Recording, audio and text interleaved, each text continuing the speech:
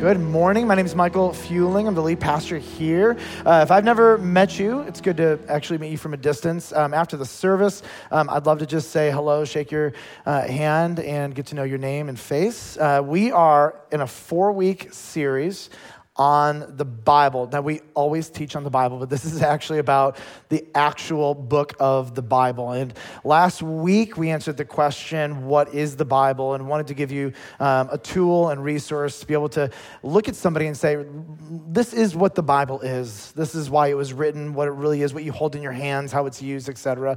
Wanted to give you something helpful to that end. And so this morning, we're going to be focusing on the Old Testament. And the question we're going to answer is, how did we get the Old Testament? The Old Testament you hold in your hands, where did it come from? What was the process? Next week, we're going to do the same thing, but we're going to look at the New Testament. We're going to ask, how did we get this? What was the process? How do we know that we can even trust this? Are the documents reliable? And then finally, in the last week of this study, what we're going to do is we're going to really answer this big question. What kind of story is God telling? When I pick up the Bible and I parachute into different sections, what is God doing in this thing, big picture? Because I think we can all agree that the Bible is not a random, haphazard book that has no order, flow, or logic to it. Like the Lord is up to something in the Bible. So we want you at the end of these 4 weeks to love and know God more through his word. Then what we're going to do is we're going to actually have a shorter 3-week series on how to read the Bible and how not to read the Bible.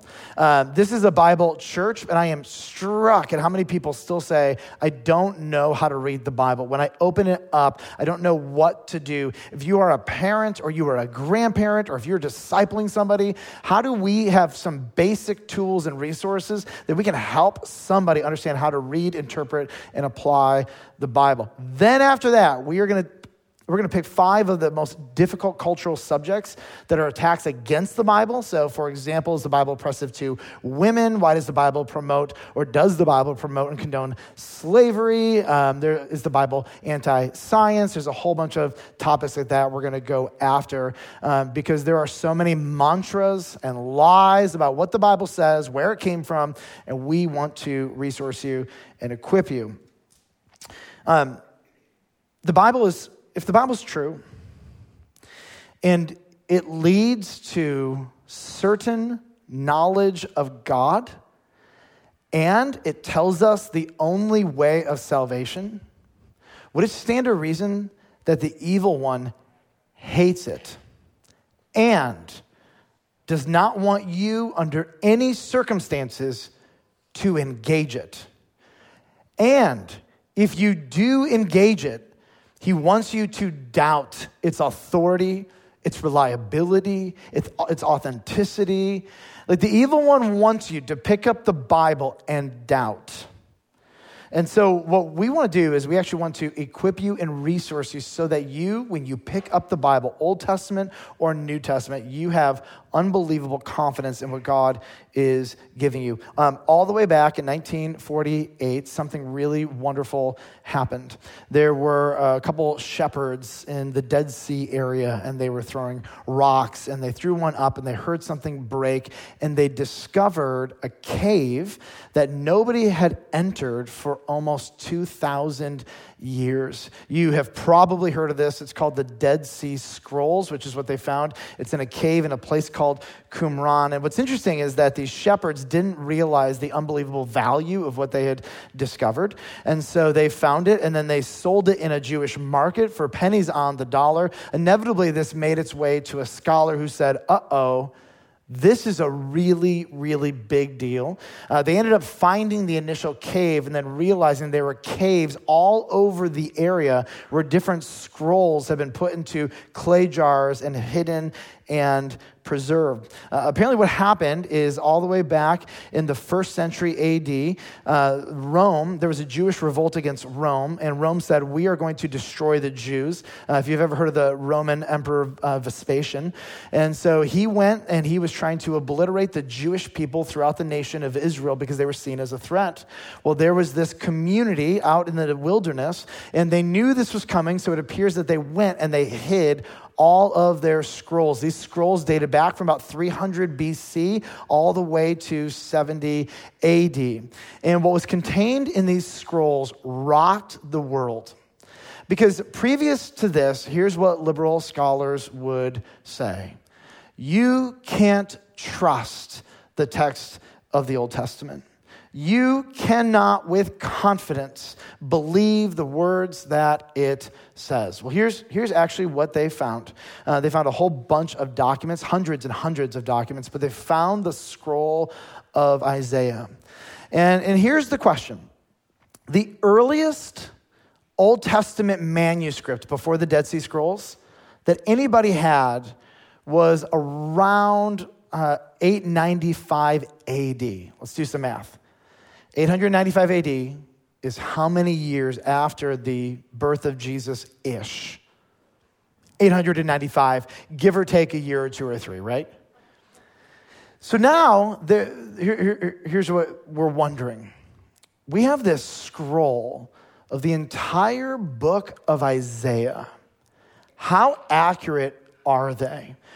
What happened in the transmission of the manuscript from roughly when this was likely written, around 1 to 200 BC, for over 1,000 years? What happened? Because you know the story told over and over again. It's a copy of a copy of a copy of a copy of a copy, and the scroll, the scribes messed everything up. You've heard it all before. What happened? Well, there are always going to be scribal errors and spelling errors, and that's part of the process. And so after they got rid of all of those, what they found is that the scroll from 200 to 100 BC was 99% identical to the scroll that they had in 895 AD. And the 1% differences had zero impact on anything doctrinally or theologically in any way. Listen, Village Church, we can't even play the game of telephone in the same room without massively, massively messing it up. And this is nothing short of a miracle that should make every believer in Jesus go, there is something fundamentally different about the preservation and the accuracy of these Old Testament manuscripts century after century after century, and now millennium after millennium after millennium. 3 big goals in this 4-week series. Number 1 is I want to increase your confidence in the Bible, that the actual text, the English text that you have, is translated from a Hebrew manuscript that is reliable and authentic revelation of God himself. I don't want there to be a single doubt in your brain that when you open up your Old Testament, that this has been divinely and miraculously preserved by God for your good, that you and all of humanity might know him. Number 2, I want to increase your discernment. There are so many ridiculous cultural mantras and lies about the Bible. And if you, again, are the evil one, would you not want to go implant cultural lies and mantras, invade them and pervade them throughout popular culture so the masses hear them over and over again? And if I hear something over and over again, it must be true, right? Let me tell you a little lesson I learned at Michigan State University in my religion classes. It's a little lesson I also learned from authors like Dan Brown and other secular authors who do not believe in Jesus or the authority of the Word of God. I'm going to say this bluntly and directly. They don't care about the accuracy or the historical reliability of the words they say. They are not concerned at all for your faith, and they do not care, by and large, whether the things they say are consistent with original documents.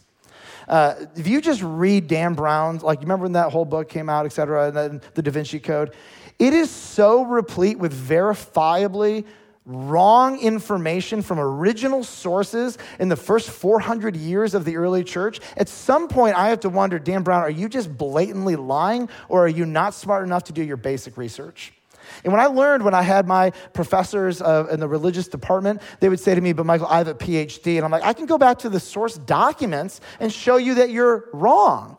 They don't care. And yet, high school student after high school student, they graduate, they go to secular university, and they hear this overwhelming barrage of information about how unreliable, particularly, the Old Testament is, and it's not true. It is not true. In fact, they start with the basic assumption. It is all myth. It was written in the 4th, 5th, or 6th century BC at the late or earliest. They start with the idea that none of it is true, and it's all basically mythology like any other mythological series you would read. We want to increase your discernment. as you sniff out cultural mantras, there's no way I'll be able to sniff out every cultural mantra. What we can do is provide you with a verifiable set of information that can give you confidence in what truth is. And when you find something that varies from reality and truth, you can discern that. Number 3, we want to increase your excitement. I want you to pick up the Bible. I want you to be excited about it. I want you to know that God himself has revealed to you his heart and his mind. He wants to spend time with you. He wants you to know him through Jesus, through the Spirit, but also explicitly in the Bible. Sound good? Now, this is going to be very different than most sermons that I usually give. Some of you will not enjoy this in any way, and that is all right. My job is not to entertain you, although I would love for all of you to be happy. My job is to train you. My job is to help you have right doctrine, right ideas, but also when there are lies, to combat those lies with truth and reality. So you could consider this sort of like a seminary 101 class on the origin of the Old Testament. I want to start off, and I want to teach you a very important word that theologians use when they talk about the Bible. The word is canon. Canon does not refer to a big gun with cannonballs that shoots things. That's not what we're talking about. Canon comes from the Greek word for a reed. It was the standard of measurement in ancient times. Nowadays, we use feet, and our neighbors to the north, they use a ridiculous standard of measurement called the meter. Don't know what that is. So what the Bible is, or the canon is the standard by which all other things are measured. And so theologians and scholars and councils, they have spent incomprehensible hours discussing, debating, writing, discerning which books, of all the books written in history, which books are direct revelation from God, and which books are not directly from God, but generally truthful in the things they say. And then which books are just flat out wrong about who God is in history.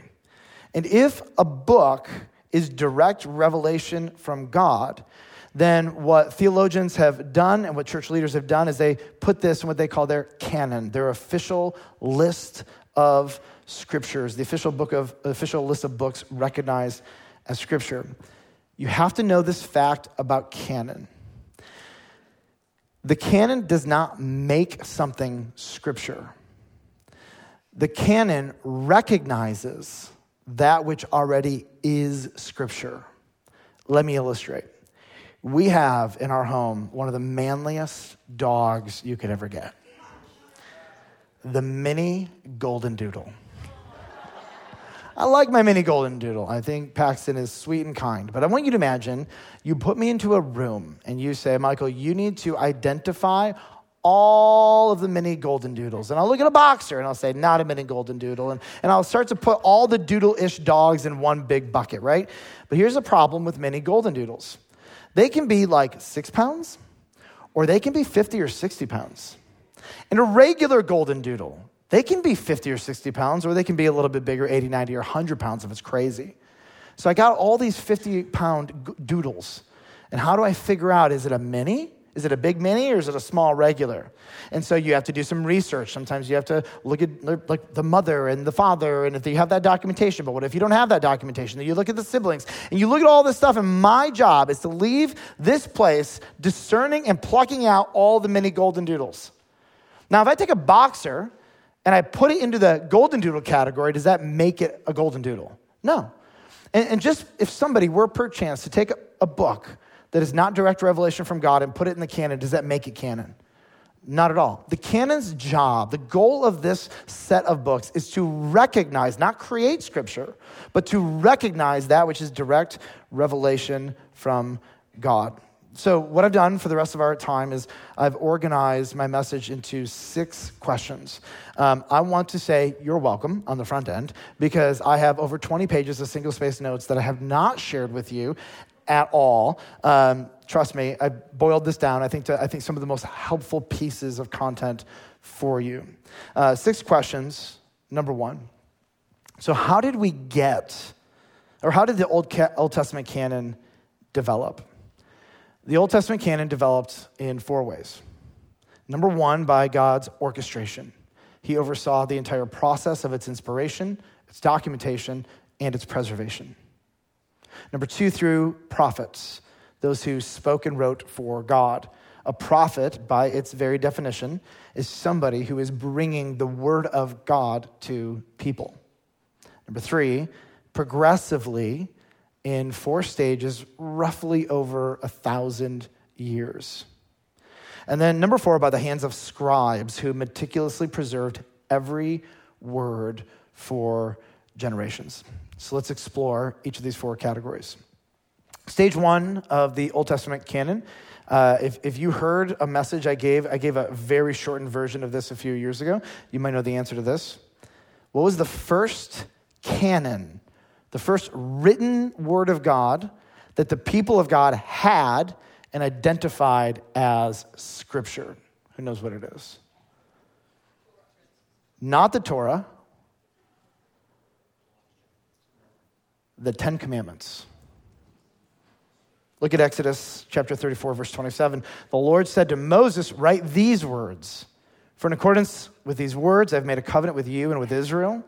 And he wrote on the tablets the words of the covenant, the 10 Commandments. From the moment Israel was freed from Egypt's oppressive slavery, God wanted his words immortalized in writing for his people for all generations. Immediately they get out, and God is already saying it's time to write. Now, this is a little fun thing for you. For hundreds of years, liberal theologians said the Bible can't be true because there was no writing when Moses was alive.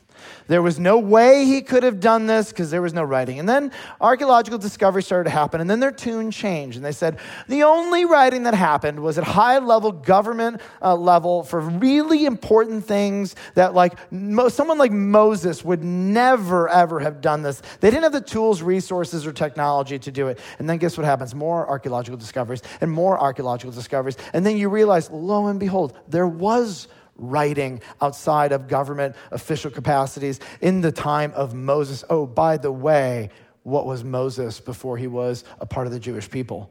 In the government of Egypt, by the way. Stage 2 of the Old Testament canon. Law or Torah or Pentateuch. These are all synonyms. They refer to the first 5 books of the Old Testament. Genesis, Exodus, Leviticus. There's a lack of confidence there, but that's fine. It's the book that everybody gets to and stops their annual reading plan, right? They're like, oh, my dream is to teach Leviticus here. FYI, one day we're going to do it. One day. There's a story there, but Genesis, Exodus, Leviticus, Numbers, and Deuteronomy. This is the Torah and the law or the Pentateuch. So we'll use these words interchangeably. And what the Torah or law did is it recorded 2 big things. Number 1 was oral tradition. Oral tradition is before Moses, a long, extensive history of stories, meticulously memorized and retold with unusual accuracy. So different elders from different communities would carry on the stories of old, and they would corroborate their stories with each other. And if one was in error, they would correct the other. And then what Moses did is he took these oral traditions and he wrote them down. So how would we know at all about the creation story, oral tradition? How do we know about the fall or the flood or Babel or Abraham? These were told verbally from generation to generation. We also know that Moses had direct access to God, spoke to him as a friend speaks to a friend. So it would seem logical as Moses wrote the books of the law, he wasn't just purely writing from oral tradition, but God himself confirmed the oral tradition and gave him and instructed him on the stories of human history before Moses was alive. The second thing that the law, the Pentateuch, the Torah did is it recorded the history and the laws of the nation of Israel. Specifically, there are 613 laws that the Jewish people had to follow, and there's a whole bunch of stories in there. Deuteronomy chapter 31, verse 24 says this: when Moses had finished writing the words of this law in a book to the very end, Moses commanded the Levites, take this book of the law, put it by the side of the ark of the covenant of the Lord your God, that it may be there for a witness against you. Now, Moses wrote the vast majority of the first 5 books. It is very likely that at the very end of Deuteronomy, where Moses' death is recorded, that was probably Joshua who wrote that. And so 99% of the Torah probably written by Moses. That last few section of the Torah probably written by Joshua. Stage 3 of the Old Testament canon is what we call history and prophecy. And so what you see is that the Jews understood these first 5 books, this was canon. But then Joshua comes along, and Joshua sees it fit to expand the writing. And look what happens in Joshua chapter 24. So Joshua, he made a covenant with the people that day and put in place statutes and rules for them at Shechem. And I want you to notice the way this is written. Joshua wrote these words in the book of the law of God. So when Joshua had the law, the Torah, the Pentateuch, these first 5 sacred holy books, canon, he felt authorized by God to take that book and continue it on and to add to it. And so what we find is that kings and prophets continue to write the history, the story of the people of Israel. And they would document these things as sacred scripture, and they would hand them down from generation to generation. Stage 4 of the Old Testament canon is what we call poetry and wisdom literature. And this would be books like Proverbs, Psalms, Ecclesiastes, Song of Solomon. And I want you to hear this from Romans chapter 3, verse 1 and 2. The Apostle Paul says, so what advantage is there to be a Jew? Or what is the value of circumcision? And Paul says, much in every way, to begin with, the Jews were entrusted with the oracles of God. That not only did God pluck out this Jewish nation to bring to us a Messiah, but he also plucked out this group of people to take the oracles, the truth, the word of God, to preserve them in writing and to transmit them from generation to generation so that humanity could know the revelation of God through the nation of Israel. These are the 4 big stages over about 1,000 years that the Old Testament canon developed. Question number 2. What books are in the Jewish Old Testament canon? Jesus says this in Luke 24:44. He says, these are my words which I spoke to you, that everything written about me and I want you to notice the threefold breakdown, in the law of Moses and the prophets and the Psalms must be fulfilled. And for Jesus, and it's very common in the first century, they would use the word Psalms to refer to generally the poetic writings of the day. It was a catch-all term for this kind of poetry. And you see, it was very common for them to have a threefold breakdown of the Old Testament. And so the Jewish Old Testament is actually identical in content to your Protestant Old Testament. But they didn't break them up into books like we do. They broke them up into scrolls. And so the Jewish Old Testament actually has 22 scrolls. The first 5 scrolls are the law. Each books of the law, the Torah, the Pentateuch, got their own scroll. And then there's a section of scrolls called the prophets. There are 7 scrolls here. This is maybe going to blow some of your brains here. But did you know that the book of 1 Samuel and 2 Samuel was actually originally one scroll? And that when we broke it up into books, because of the size of the books, we had to break them up into first and a second. It's the same with the Kings. It's one scroll. We've broken it up into 2. The 12 minor prophets were also written on one scroll. Isaiah, Jeremiah, Ezekiel, Daniel, they all got their own scroll because they were so big. 7 scrolls in the prophets. And then finally, you have the writings. And there are 10 scrolls in the writings. This is Psalms, Proverbs, Job, Song of Songs, Ruth, Lamentations, Ecclesiastes, Esther, Ezra. Now, did we do the math right? Does all of that equal 22? Yes, we're good? All right, good. Sometimes I royally mess up the math, not on purpose, but this should be it. Now we're going to get a little bit more personal for some of you in the room. Why do Catholic Bibles have extra Old Testament books? If you go today and you pick up a Catholic Bible, there will be 7 books in their Old Testament that you do not have in the Protestant Old Testament Bible. There will also be sections of the book of Daniel and Esther that you don't have in your Bible. They have them in their Bible. So what I want to introduce you to are a handful of other terms that, to answer this well, we need to understand. The first term is what we call the intertestamental period. This is exactly what it sounds like. It is the period of time between the writing of the Old Testament and the writing of the New Testament. The last book in the Old Testament is the book of Malachi, roughly 450 BC. And the next books written are the stories or the Gospels about Jesus Christ. And so you have this time where there is no revelation from God for the people of Israel, the intertestamental period, about 400 years. But during the intertestamental period, the Jews did what Jews do. They wrote a lot of books. They continued to document their history, but they didn't do it in the Jewish language of Hebrew or Aramaic. They did it in the language of Greek. Because what happened is the Jews were being taken over, they were exiled to different countries, and the languages of those countries became their languages, and the common language of the people became Greek, and so they started writing in this intertestamental period in the language of Greek, and they wrote tons and tons and tons and tons of books. All of these books written by the Jews in the intertestamental period are what is called Apocrypha. Have you heard that word before? So this is a catch-all term to Jewish books written in Greek in the intertestamental period. And there's a whole bunch of apocryphal books. But there is one very small subsection of apocryphal books. In fact, there are 7 of them, plus sections of Daniel and Esther, that we call deuterocanonical. That simply means second canon.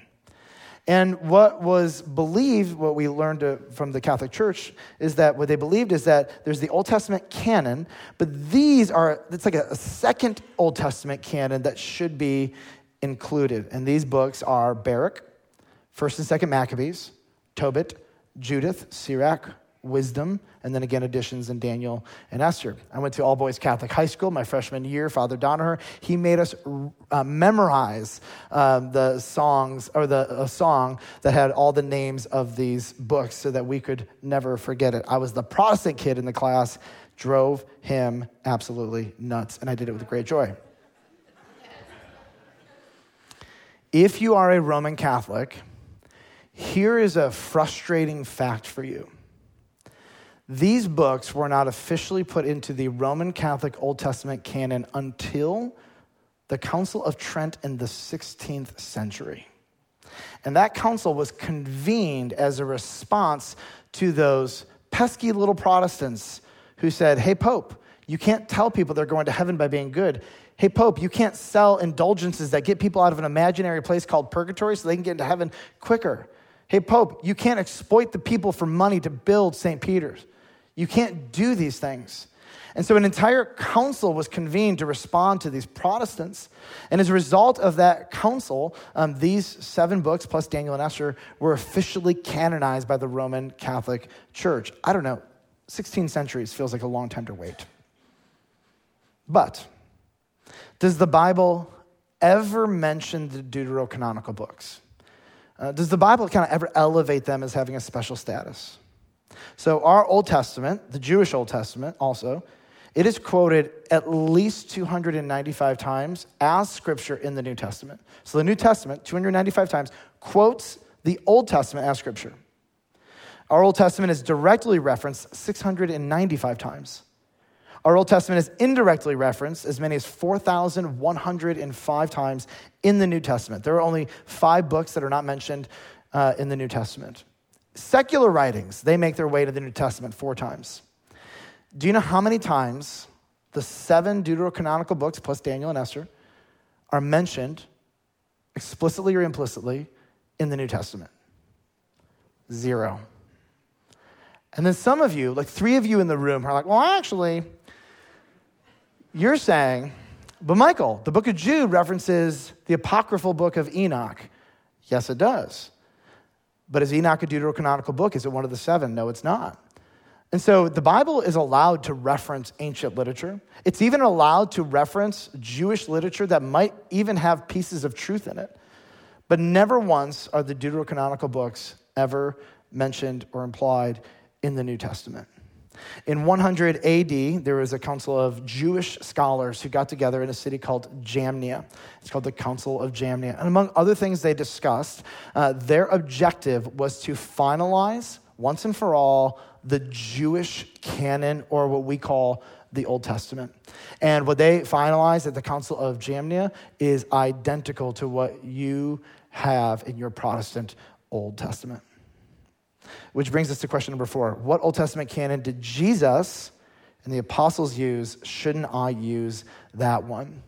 What the Council of Jamnia established was what's called the Palestinian canon, and this is the exact canon that Jesus and the apostles used as their Old Testament. All right, question number 5. So what books almost didn't make the Old Testament and why? So in order for a book to kind of pass the test to get in as canon, there were at least 5 questions that Jewish scholars would ask and have to answer in a certain way. And here are the 5 questions. Does the book, number 1, claim to be revelation from God? Number 1. Number 2, is it written by a confirmed prophet? Somebody that we have established as from God, reliable, the prophetic words they speak come to pass. Does it agree with previous revelation? Will Scripture ever contradict Scripture? The answer, of course, is no. Does it come with the power of God? One of the ways that the Jews would say this is, does it get into your soul? Like, there are some books you read them and they're interesting, but there's something fundamentally different about God's word.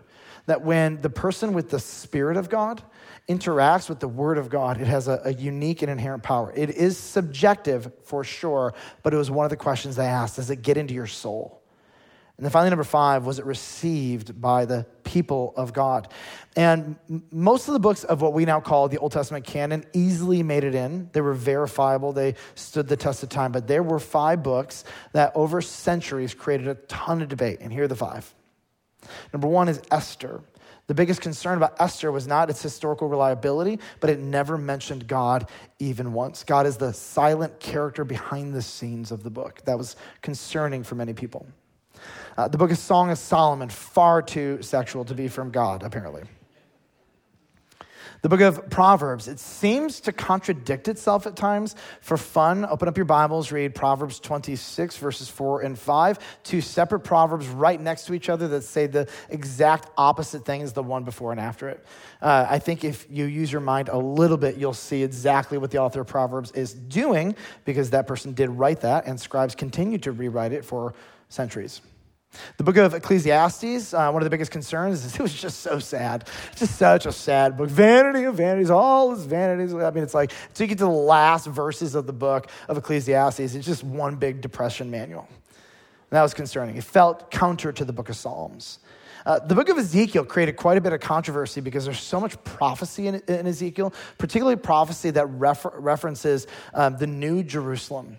And they were having a hard time getting their brains into the future or to a heavenly Jerusalem. And they would look at the actual dimensions of their city and the dimensions of the city of Jerusalem mentioned, and they would say, well, the dimensions aren't the same. This can't be right. There must be something off about it. What they didn't realize is that Ezekiel was talking about something heavenly, something bigger or different or future. And so they had a limited understanding. And over time, the teachers of the law and the scribes and the priests helped people understand, no, this is actually reliable, trustworthy. But those are the 5 big books that almost didn't make it.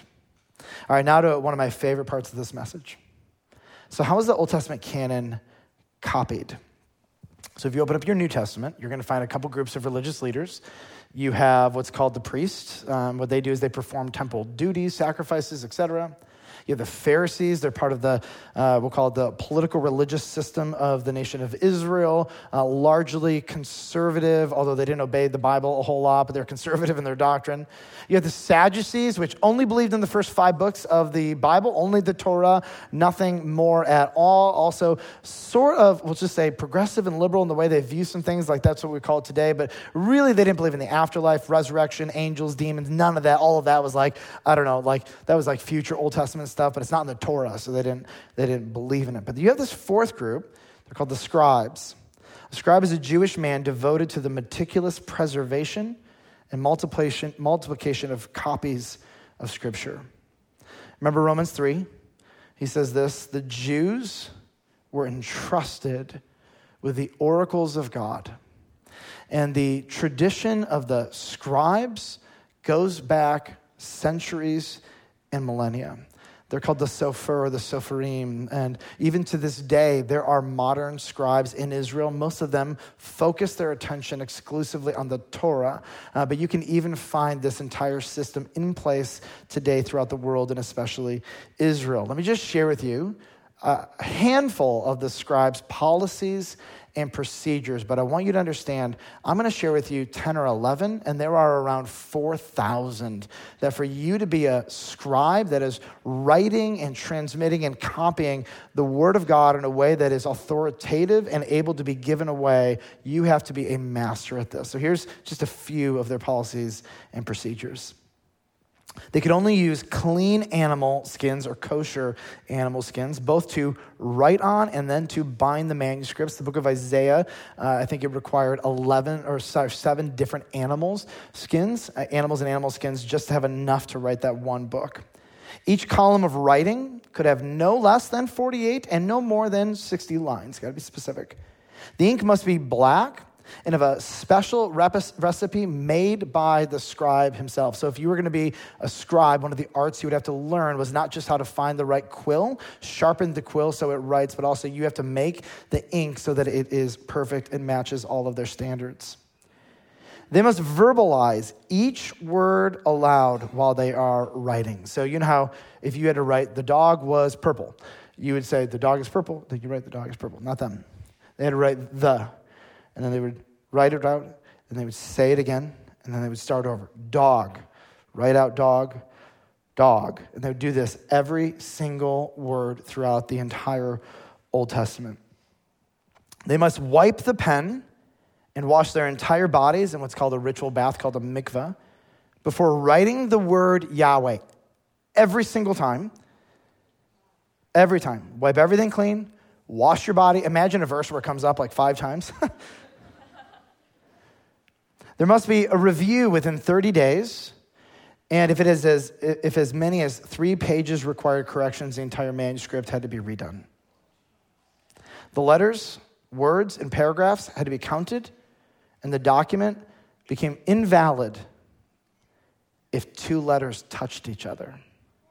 So when you start looking at manuscripts, you'll notice that no 2 letters touch. The middle paragraph, word and letter, must correspond to those in the original documents. That all these checks and balances can't be more than this line. It's got this paragraph. You ever do that in like 2 different notes? You scroll side by side, make sure they're the same? Just me? Okay. The documents can only be stored in sacred places, synagogues, temple, etc. No document containing God's word could ever be destroyed. They were always stored or buried, which is why in the Qumran caves where the Dead Sea Scrolls were, they were put into caves and put into jars. You can't burn them. If a king walked in while a scribe was writing God's name, the scribe could not stop until Yahweh's name was fully done, letter by letter, period, no interruptions, because there is no king but Yahweh.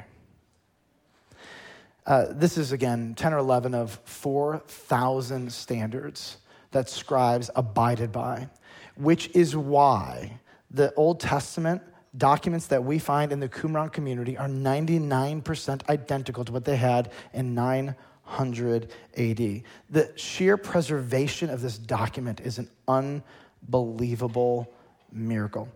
There's a first century historian. His name's Josephus. He wrote a book called Against Appian, which is a dude he didn't like. And so I kind of think I should write a book against Bryce. You know, and I would never do that. And so in the book, here's what he writes. Appion's kind of attacking, and he says this: "We have given practical proof of our reverence for our own scriptures. For although such long ages have now passed, no one has ventured either to add or to remove or to alter a syllable.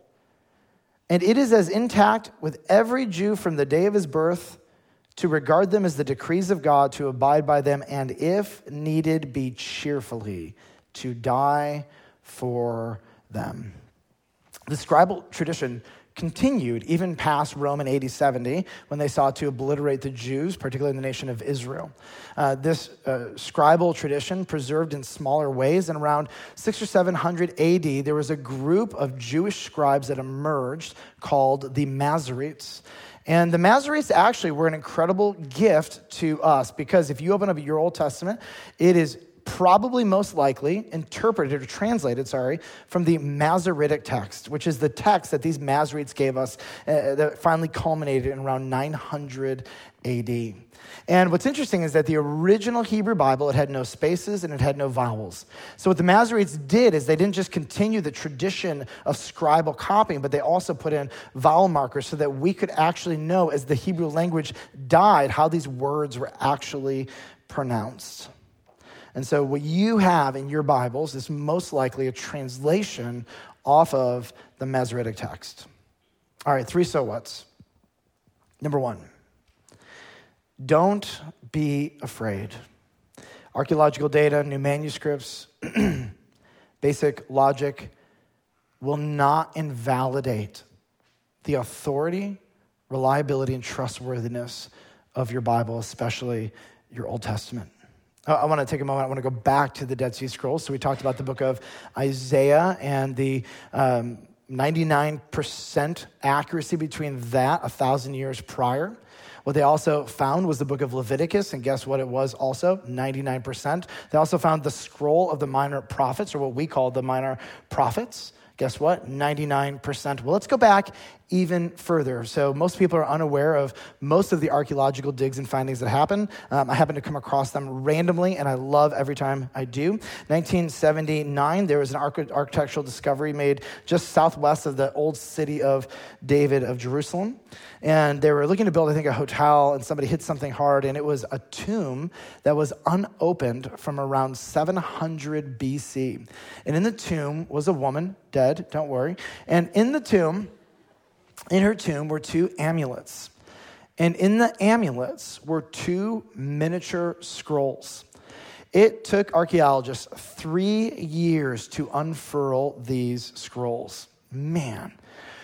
What they found was very short, but very simple. And it was Numbers chapter 6, verse 24 through 26. It's the priestly prayer. You all, for the most part, know it. The Lord bless you and keep you. The Lord make his face to shine upon you and be gracious to you. The Lord lift up his countenance upon you and give you peace. Even this, word for word, identical. Now we are 700 BC. Here's what's crazy.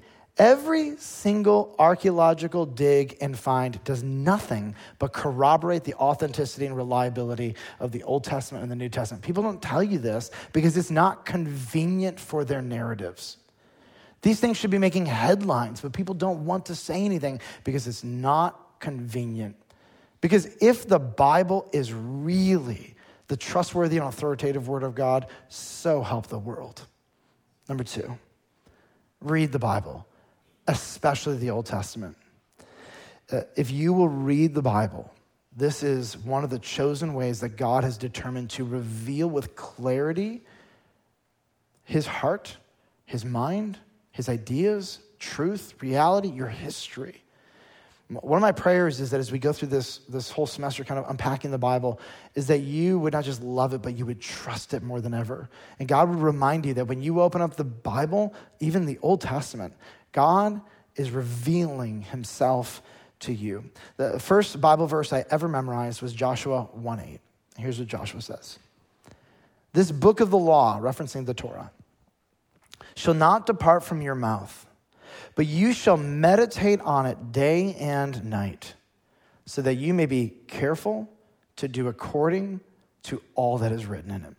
Psalm 119 is the longest chapter in the entire Bible. I'm only going to read a couple verses. It's all about the word of God. It says this, how can a young man keep his way pure? By guarding it according to your word. With my whole heart I seek you. Let me not wander from your commandment. I have stored up your word in my heart that I might not sin against you. Blessed are you, O Lord. Teach me your statutes. With my lips, I declare all the rules of your mouth. In the way of your testimonies, I delight as much as in all riches. I will meditate on your precepts and fix my eyes on your ways. I will delight in your statutes. I will not forget your word. And these people believed that what they had was the word of God, and they meticulously made sure that even these psalms were handed down from generation to generation, meticulously preserved for you. Number 3, don't miss the most important part of the Old Testament, to introduce you and humanity to Jesus. Luke chapter 24, I want you to hear what Jesus says. O foolish ones, slow of heart to believe all that the prophets have spoken. Was it not necessary that the Christ should suffer these things and enter into his glory? And then he says, beginning with Moses and all the prophets, he interpreted to them in all the scriptures the things concerning himself.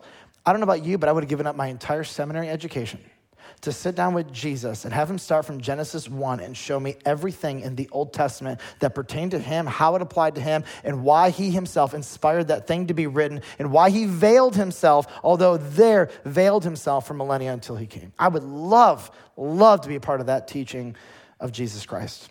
John chapter 5, verse 46, he says, if you believed Moses, you would believe me, for he wrote of me.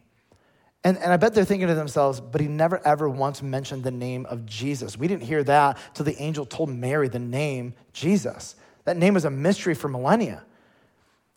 And yet all throughout the Torah, it was written so that when people meet Jesus, they go, you're the one.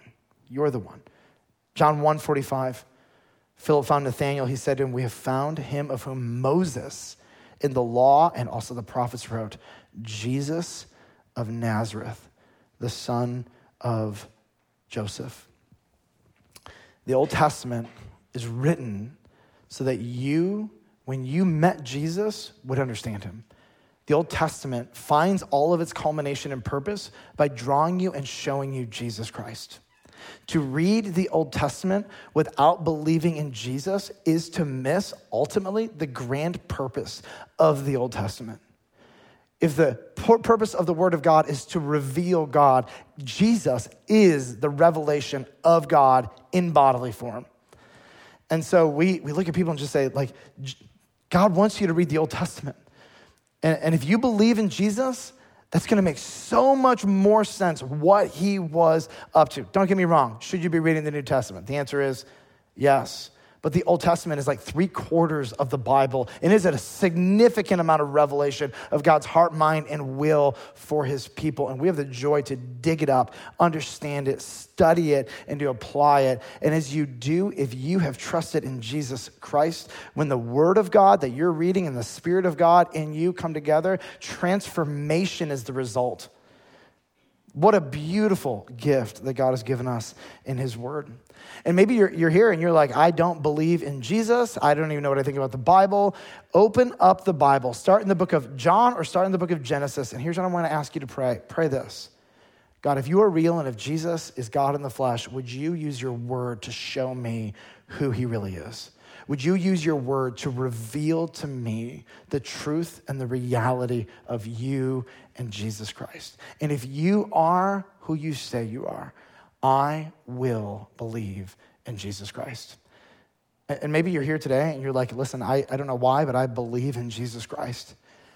If today you believe that you're a sinner and that God has given his son Jesus, and that Jesus has died on the cross for your sins, and you are ready to trust in him, today is the greatest day on the planet to trust in Christ.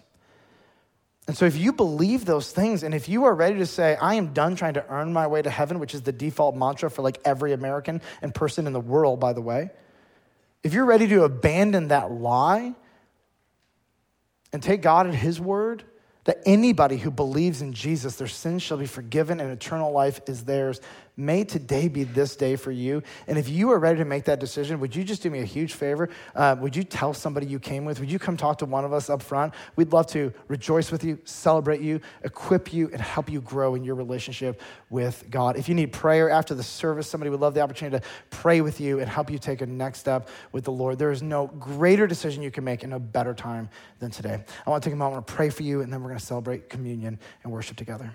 Father, we love you and are so thankful for your word. Would you increase our confidence? Would you give us even the conviction to be more disciplined, and then the energy and will and desire to faithfully pursue you in your word? God, I know that for some of us, the Bible has been very hard and challenging to engage. There's so many distractions. There's so much we don't understand. And Lord, would you remind us of how patient you are?